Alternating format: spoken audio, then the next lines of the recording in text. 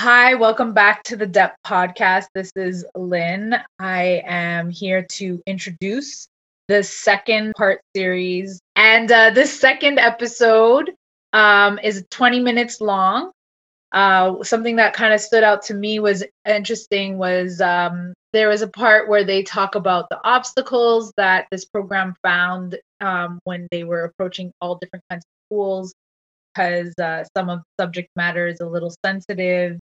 And I just thought that was interesting because this is really important information and we need to broaden our understanding of sex ed to also what healthy relationships look like. So I hope you enjoy this the way as much as I did and Carl did. So when you get a chance, if you have any more questions around this subject matter, you could always send us a direct message on our Instagram. Thank you. Hi, my name is Lynn Worrell. I'm the founder of a community organization called Word, Writing Our Rhymes Down, and I am a youth worker at the Carrefour Jeunesse Emploi of NDG. Hi, my name is Carl Thomas. I'm a community worker for Prevention Côte-des-Neiges NDG, and welcome to The Dep. The Dep, a podcast about community service work in your neighborhood.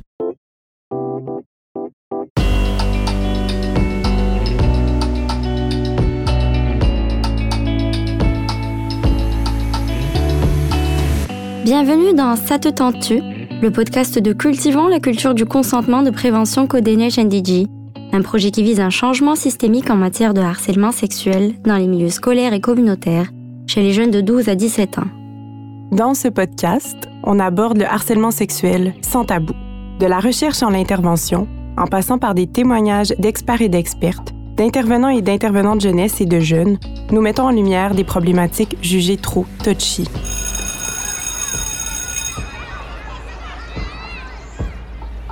Les résultats de l'étude de Cultivons la culture du consentement, menée en 2018 dans des milieux scolaires et communautaires auprès de jeunes, révélaient que 83% des filles et 25% des garçons considèrent que le harcèlement sexuel est un problème dans leur école secondaire. Chez les filles âgées entre 12 et 17 ans, on parle de 3 filles sur 5 qui disent avoir été touchées ou agrippées de manière sexuelle sans leur consentement dans un contexte scolaire.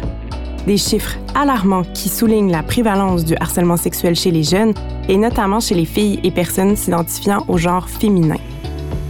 Rappelons-nous aussi que les jeunes issus de la diversité sexuelle, culturelle ou étant en situation de handicap sont aussi beaucoup plus à risque de vivre une situation de harcèlement sexuel. Ces faits nous confrontent donc à la nécessité et à l'urgence d'agir face à ces enjeux de taille. Mais qu'est-ce que les jeunes ont à dire sur ces sujets-là? Comment s'assurer de leur participation à la discussion sur les violences à caractère sexuel et sur la sexualité? Qu'est-ce qui se passe dans les écoles secondaires du Québec? Pour comprendre un peu plus le vécu des jeunes et appréhender leurs différentes réalités, nous leur tendons le micro, l'espace de ce podcast, pour les laisser s'exprimer. Mon nom, c'est Cloriane Augustin. Je suis intervenante et aussi j'étudie en technique en éducation spécialisée au Cégep Marie-Victorin. Je suis membre aussi du mouvement pour des écoles sans violence sexuelle. Et moi, en fait, j'accompagne un groupe de jeunes femmes qui luttent depuis plus de 3 ans contre les violences sexuelles dans les écoles primaires et secondaires. Donc, je fais ça comme c'est mon action citoyenne. Et puis, je suis très, très, très fière de ces filles qui prennent parole publiquement pour dénoncer ces violences et pour protéger tous les jeunes du Québec. Donc, moi, c'est Josiane Deluy, j'ai 20 ans et puis je suis impliquée dans le mouvement depuis que j'ai 13 ans. Je suis impliquée parce que, oui, ça m'a touchée personnellement, mais ça a touché aussi beaucoup de gens autour de moi. Et puis, c'est important pour moi de donner une voix à ceux qui ne l'ont pas. Et donc, je continuerai ce combat malgré tout. Je m'appelle Shanice Mocombe, j'ai 16 ans. Je suis militante contre les violences faites aux femmes depuis l'âge de 13 ans. Et je veux continuer à m'investir dans ce projet parce que je veux être une voix pour les citoyens de demain, moi aussi en tant que citoyenne de demain. Et pour plus que la société ait à vivre ce genre de violence. Parlez-nous un peu de votre démarche. Qu'est-ce qui vous a motivé à l'entamer? Dans le fond, nous, on est un groupe de jeunes filles. Moi, j'accompagne un groupe de jeunes filles qui luttent contre les violences sexuelles. Puis au cours des années précédentes, on a souvent abordé les discussions sur les relations saines. Puis il est arrivé à un moment où les jeunes se sont sentis en l'aise pour discuter justement des violences sexuelles qu'elles vivaient dans leur milieu scolaire. Donc quand on parle de violences sexuelles, on parle de harcèlement, on parle d'attouchement sexuel, on parle simplement le fait qu'un jeune puisse se faire toucher les fesses, mais elles n'étaient pas contentes de ça. Donc, elles ont réussi à en parler, à dénoncer à moi et ma collègue. Donc, je pense que c'est une bonne idée de laisser parler les jeunes parce qu'elles ont une voix, parce qu'elles méritent d'être entendues, parce qu'elles méritent d'être crues et surtout, elles méritent d'être soutenues. Donc, je pense que, Shanice ou Josiane, vous pouvez continuer à parler justement pourquoi vous vous impliquez dans ce projet-là.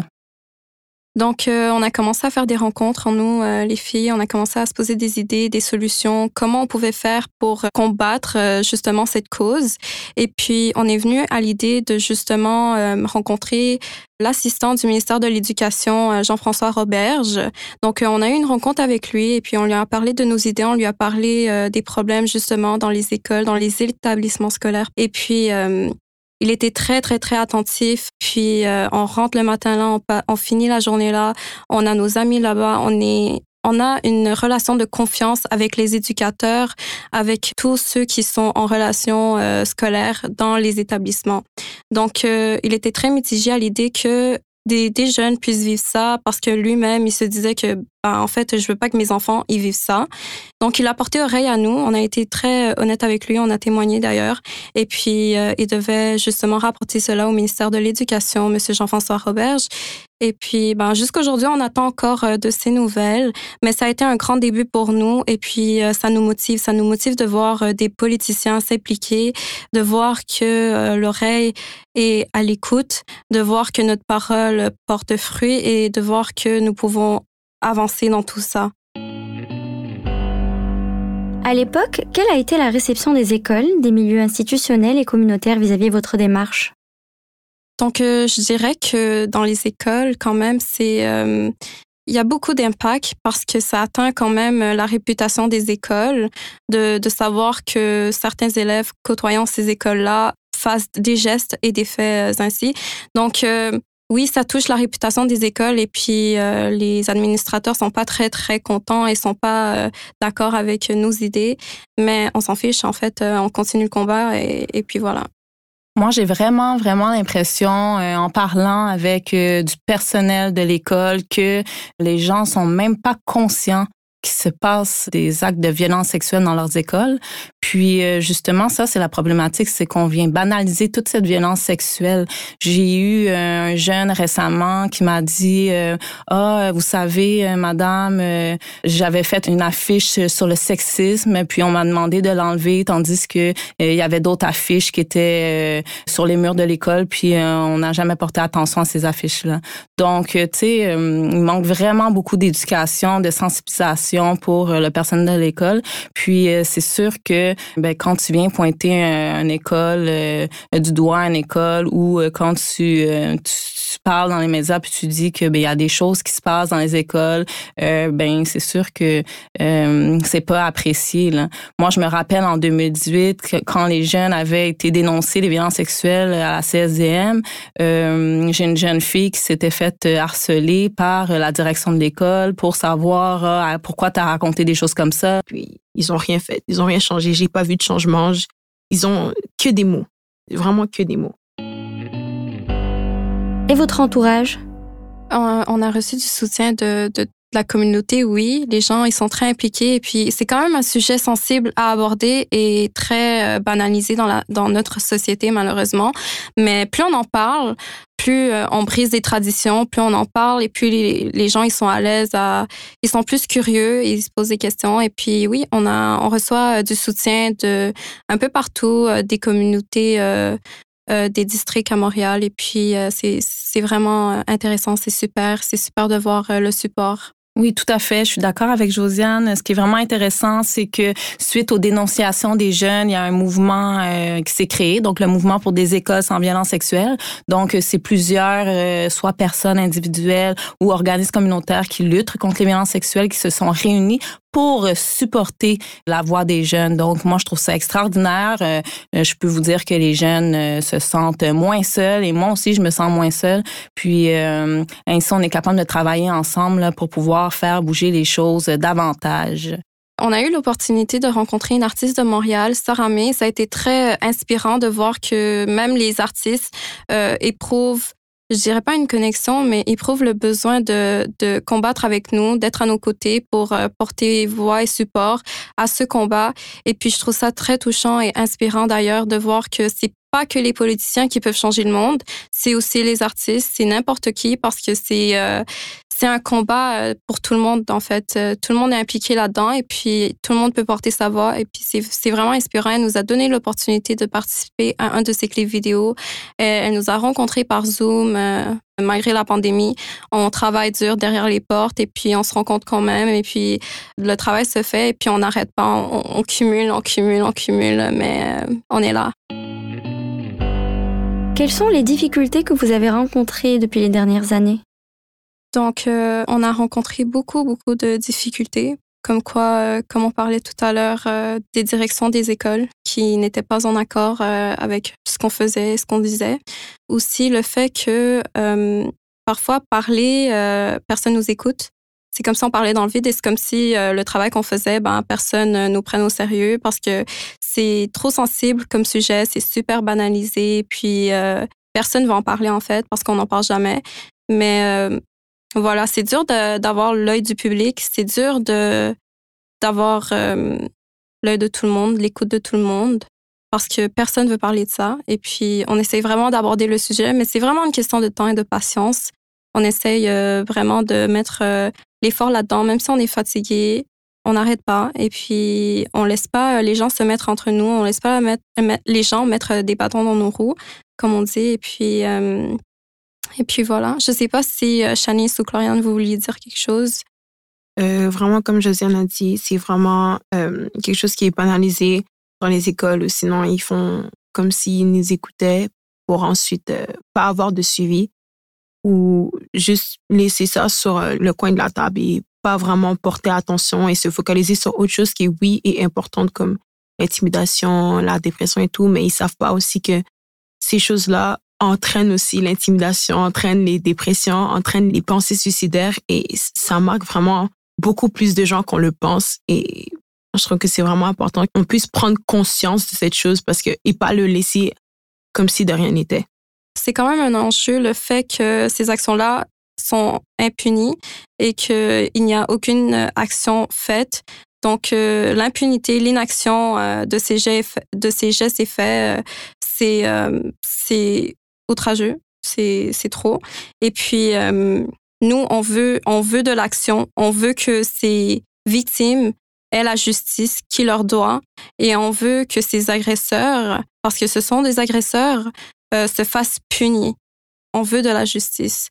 Donc, l'inaction est très lourde et très forte et puis le gouvernement et la commission scolaire doivent faire quelque chose à propos de cela, de l'impunité. Selon vous, quels sont les plus gros enjeux et défis du système scolaire québécois en matière de sensibilisation et d'intervention sur le harcèlement sexuel et les agressions sexuelles?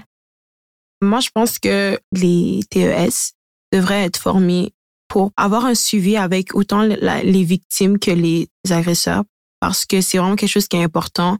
Aussi que les élèves soient au courant et aussi le personnel soit au courant pour pouvoir vraiment qu'ils aient la compréhension et la connaissance de ces choses qui se passent et vraiment être informés et vraiment avoir un suivi et qu'ils comprennent que si il arrive des situations comme ça, il y aura des conséquences qui vont suivre. Et non, je laisse cette chose où genre je change la personne d'école, l'agresseur d'école, parce que la chose va se répéter quelque part d'autre quand même. Puisqu'il n'y a pas eu de punition, il n'y a pas eu de répercussion, il n'y a rien eu. Donc, il faut vraiment que les gens comprennent que si tu fais ce genre d'action, il y aura des conséquences à ça et que les gens aussi, ils puissent avoir aussi des suivis avec autant l'agresseur que la victime. Bon, en fait aussi, je pense que suite à ce que disait Shanice, c'est sûr que les intervenants, tout le personnel de l'école doit être sensibilisé, doit être formé pour recevoir justement des plaintes de ce genre, savoir comment accompagner les élèves justement, parce que c'est lourd. Les jeunes ont besoin d'être accompagnés, ont besoin d'être soutenus. On parle de violences sexuelles, que ça soit un attouchement sexuel, que ça soit physique, verbal, que ça soit une agression sexuelle avec ou sans pénétration. Je veux dire, à l'école, c'est des choses qui se passent. Les jeunes ne se sentent pas en sécurité. Comment créer un espace sécuritaire, un safe space pour les jeunes dans le contexte scolaire pour qu'ils aient la possibilité de dénoncer, de se dévoiler? Pour moi, un espace sécuritaire, c'est avoir des gens qui seraient capables de m'écouter, capables d'écouter les autres et aussi avoir plus de surveillance dans les casiers, proche des vestiaires, pour éviter que ce genre de choses-là se passent et vraiment que les gens soient vraiment focalisés aussi sur ces choses-là et non seulement genre, oh, t'as ton téléphone dans tes mains, confisqué. Comme il y a plusieurs surveillants qui font ça, ils voient ce genre d'action qui se passe devant leurs yeux, mais ils agissent pas, ils font rien, ils disent rien. Et ou sinon il y en a qu'on vient les voir, on leur dit, oui, c'est passé ça, ça, ça, et ils font rien par rapport à ça. Ils disent, ah, mais qu'est-ce que toi t'as fait pour que cette chose arrive? Tandis que c'est même pas la faute de la victime, c'est la faute de l'agresseur. Je suis d'accord avec toi, Shanice. Et puis, je pense que les professionnels des établissements scolaires devraient faire preuve de tact aussi. Lorsqu'un élève veut leur parler et puis dénoncer, c'est important que le professionnel ne prime pas la confiance avec cet élève. C'est important que le professionnel dise « je te crois » et non le remet en doute, commence à dire des choses. Mais penses-tu que ça peut être des blagues? Non, c'est pas des blagues. Non, un commentaire sexiste, peu importe, c'est pas des blagues, ça se fait pas. Et puis voilà, comme ça on prime pas la confiance de l'élève, comme ça l'élève arrive à dénoncer et c'est comme ça qu'on commence à créer un lien de confiance avec l'élève et comme ça donne le courage à d'autres de dénoncer. Donc c'est vraiment une chaîne. Lorsque tu commences une fois avec une personne, ça encourage une autre à dénoncer et puis c'est comme ça que le cycle commence de la confiance. Parmi vos revendications, il y a l'instauration d'une loi protégeant les jeunes dans les milieux scolaires des violences sexuelles. Selon vous, qu'est-ce que l'adoption de cette loi pourrait changer?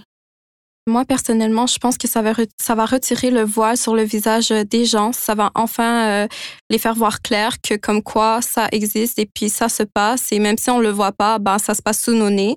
Et puis même si les jeunes n'arrivent pas à en parler, ça va leur donner l'occasion d'en parler, l'opportunité d'en parler, d'élever leur voix. Et même s'il y en a qui ne sont pas à l'aise et qui n'ont pas la confiance de justement dénoncer, nous, on est là pour ça. C'est justement pour cette raison que nous, on est là.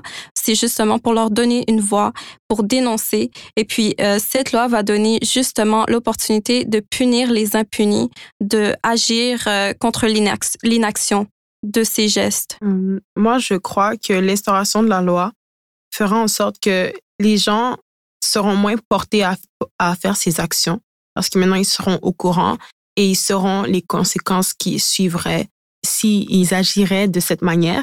Et je pense aussi que ça va les permettre de pouvoir aussi ouvrir leurs yeux et se dire que non, ce geste-là, même s'ils n'avaient pas la conscience que c'était mal, que c'est mal et que beaucoup en souffrent. Et voilà. En effet, le but de la loi, c'est vraiment pour prévenir et combattre les violences à caractère sexuel dans les écoles secondaires et primaires, tout comme la loi dans les écoles supérieures, cégep et université. Donc, ça obligerait justement tous les écoles à avoir un protocole clair contre les violences sexuelles, puisqu'en ce moment, les écoles sont dotées d'un protocole contre l'intimidation.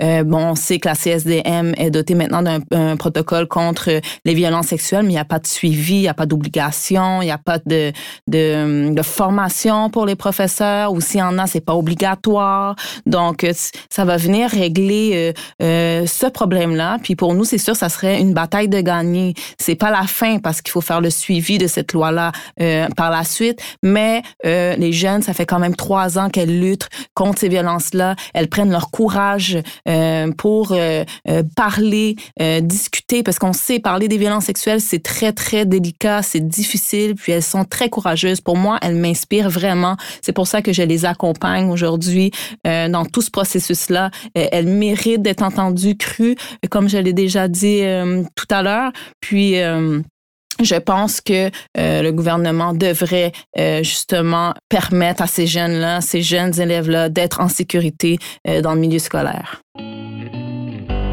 Est-ce que vous allez continuer à mener ce combat? Si oui, quelles sont les prochaines étapes pour vous? Donc oui, on va continuer à mener ce combat. Présentement, on est en train de travailler sur un panel qu'on aimerait rendre en live. C'est un combat très, très, très important pour nous. Comme je l'ai mentionné il n'y a pas très longtemps, je suis impliquée là-dedans depuis que j'ai 13 ans. Donc, c'est important pour moi d'aider ces jeunes, d'aider les jeunes qui ne trouvent pas la voie d'en dénoncer, justement. Et puis, en fait, on va jamais arrêter. Donc, ils peuvent essayer de nous mettre les bâtons dans les roues, on va pas arrêter. C'est très important pour les générations à venir, c'est important pour les jeunes qui bâtissent cette société, c'est important pour le lendemain, c'est important pour le futur. Donc, plus on rame dans le présent, plus on ramène la positivité et puis du changement, une révolution scolaire pour justement ce combat.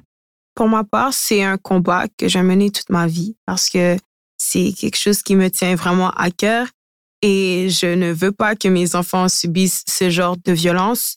Et c'est vraiment, cette loi, tout ce projet, c'est vraiment quelque chose que je mets sur mon dos et que je vais porter toute ma vie parce que c'est vraiment important. Et je veux éviter ça à tout le monde. Personne ne mérite ce genre d'action. Personne devrait vivre avec les blessures. Et c'est juste quelque chose qui finira jamais. Moi, au fait, c'est sûr que ça fait déjà très longtemps que je travaille avec les jeunes, puis ce sont des jeunes qui sont très inspirantes et courageuses de pouvoir parler de ce problème de société. C'est très rare qu'on entend des jeunes se prononcer sur les violences sexuelles, donc elles m'inspirent. Puis en tant que femme, en tant que mère, pour moi, c'est important de les accompagner, de les soutenir.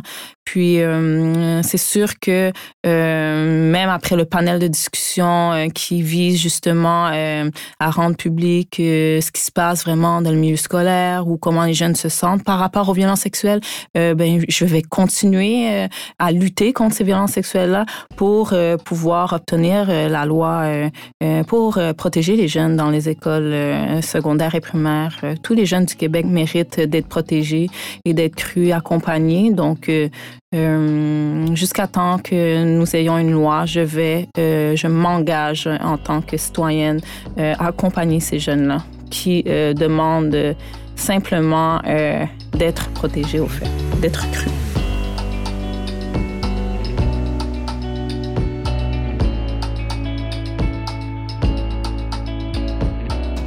Ça te tente-tu? Le podcast de Cultivons la culture du consentement de prévention Codenège NDG.